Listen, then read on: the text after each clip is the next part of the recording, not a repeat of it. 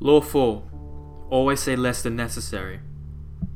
When you are trying to impress people with words, the more you say, the more common you appear, and the less in control. Even if you were saying something banal, it would seem original if you make it vague, open-ended, and sphinx-like. Powerful people impress and intimidate by saying less.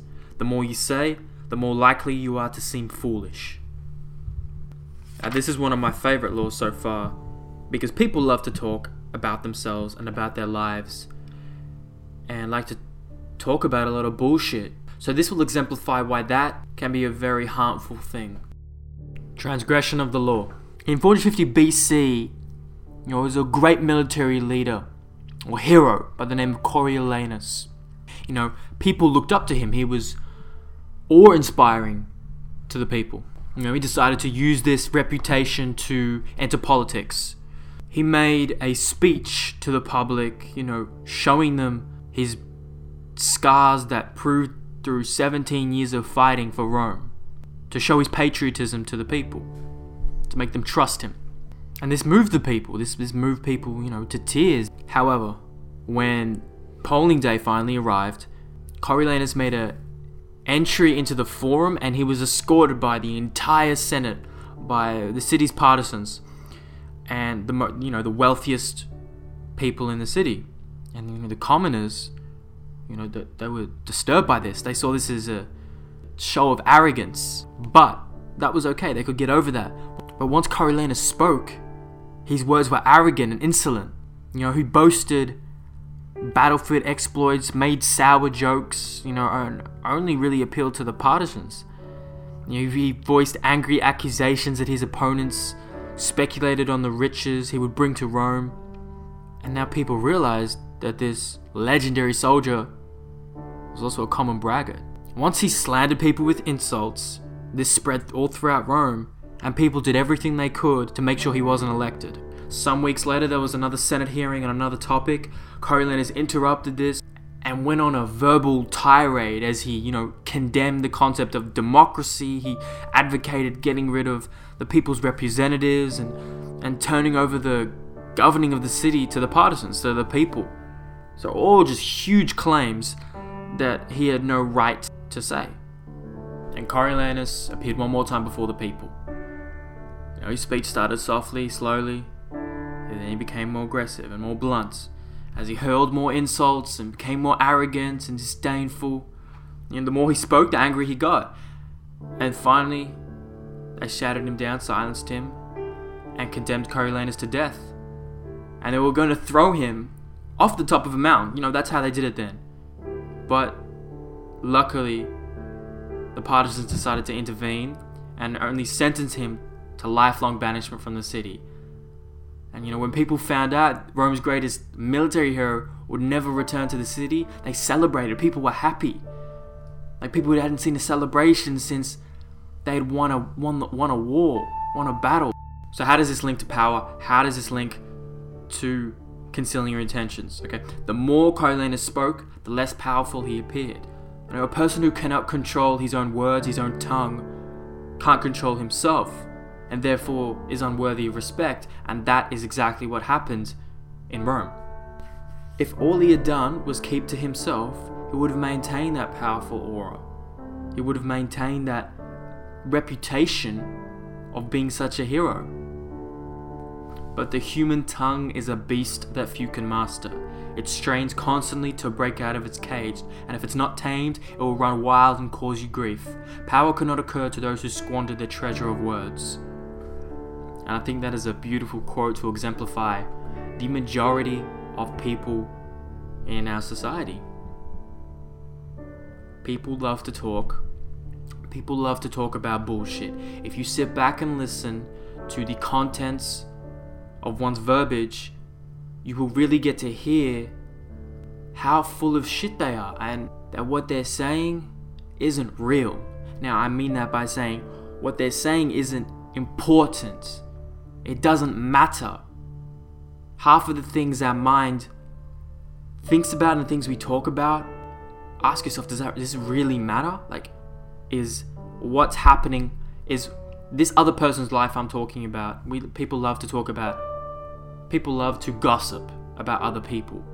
People love to talk about things that aren't real, and people like fantasies, like anything from a movie to a TV show. I'm not saying that's a bad thing, but I'm saying when it becomes the content, like the majority of your conversations, then that's a problem, because you're living in a fantasy, and a lot of people do that.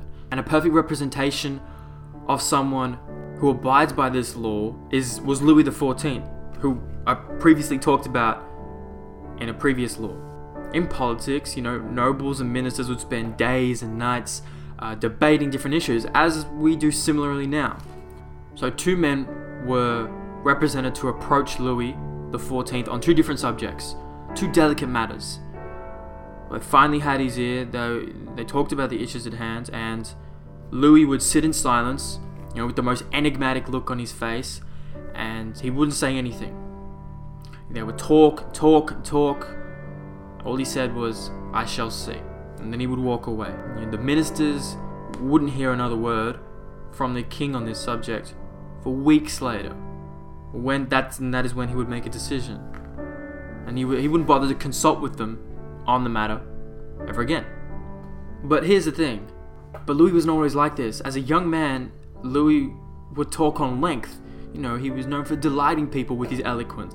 But Louis' taciturnity, which taciturnity means any quality of being reserved in conversation. There's any trait of being uncommunicative. This trait was self-imposed. It wasn't real, it was an act, it was a mask. And the mask was made to keep people off balance. If people don't know what you're saying, let alone thinking, then they can never predict your next moves. And as a king, this was so beneficial, because imagine spies. Imagine if you had a spy. And to bring that back right to reality, we don't have spies. I'm not talking to politicians here who have to worry about every word they say, but you should worry about what you say, because people use words against you. So exemplifying taciturnity will increase your power, because more people will have less to say about you and less to use against you. Robert writes, "No one knew exactly where he stood or could predict his reactions. No one could try to deceive him by saying what they thought he wanted to hear, because no one knew what he wanted to hear. As they talked on and on to silent Louis, they revealed more and more about themselves, information he would later use against them to great effect. In the end, Louis' silences kept those around him terrified and under his thumb. It was one of the foundations of his power. As Saint Simon wrote, no one knew as well as he how to sell his words, his smile, even his glances. Everything in him was valuable because he created differences, and his majesty was enhanced by the sparseness of his words." Imagine if you applied that to your life now. Imagine if you just shut the fuck up for 1 minute and let the other person talk, how much information they give you. Usually people are so afraid to hear pauses in conversation. People associate pauses in conversation with awkwardness. It makes them uncomfortable. Now, if you get easily uncomfortable and awkward, then that's going to be a problem. You're always going to be nervously talking, revealing information. So, try it. Experiment. Try being quiet and letting a long pause in a conversation go on.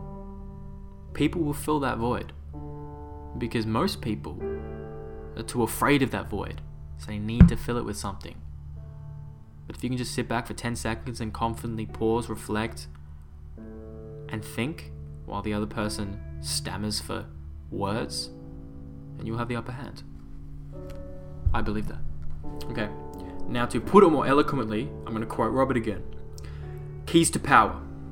Power is in many ways a game of appearances, and when you say less than necessary, you will inevitably appear greater and more powerful than you are.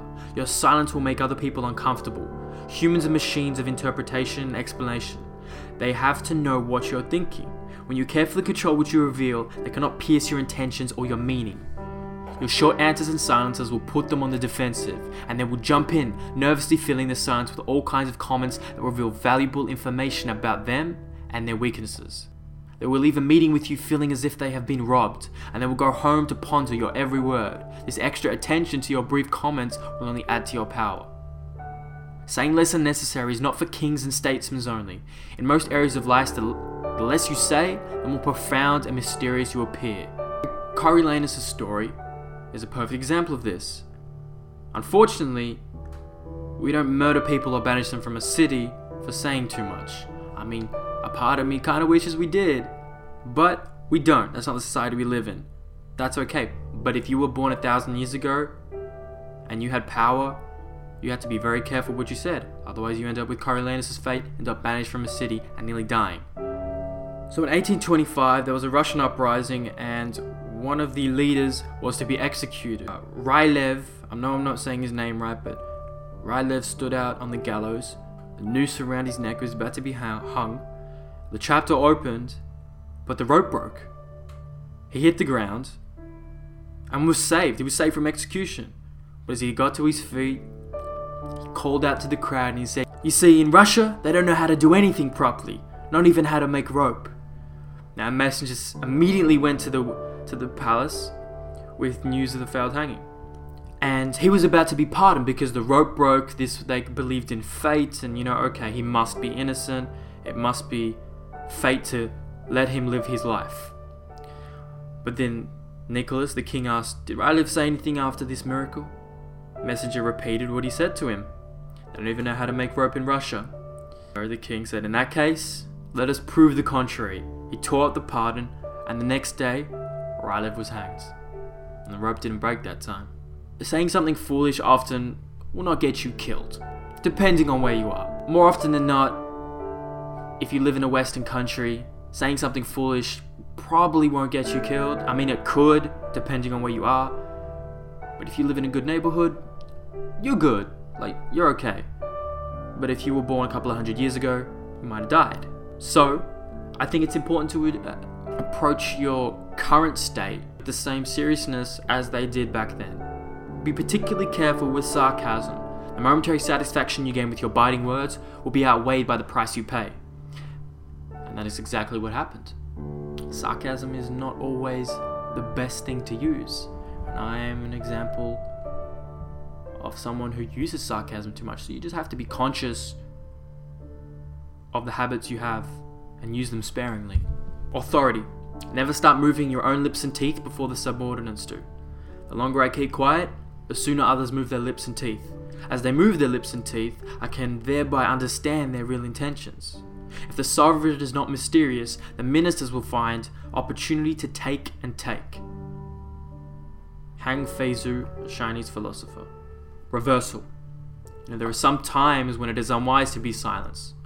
Silence can arouse suspicion and even insecurity, especially in your superiors. A vague or ambiguous comment can open you up to interpretations you had not bargained for. Silence and saying less than necessary must be practiced with caution, then and in the right situations. By talking more and making yourself appear weaker and less intelligent than your mark, you can practice deception with greater ease. So all this means to me, be strategically silent. Don't be silent for no purpose. Don't do anything without a purpose. Know why you do the things you do. Everything. So practice silence with caution to avoid suspicion. Because naturally you can. People are unusually quiet. We can attribute that to shyness, but some people can see it other ways. Some people are more observant. So be strategic with your silence. That way you can practice deception with a greater ease.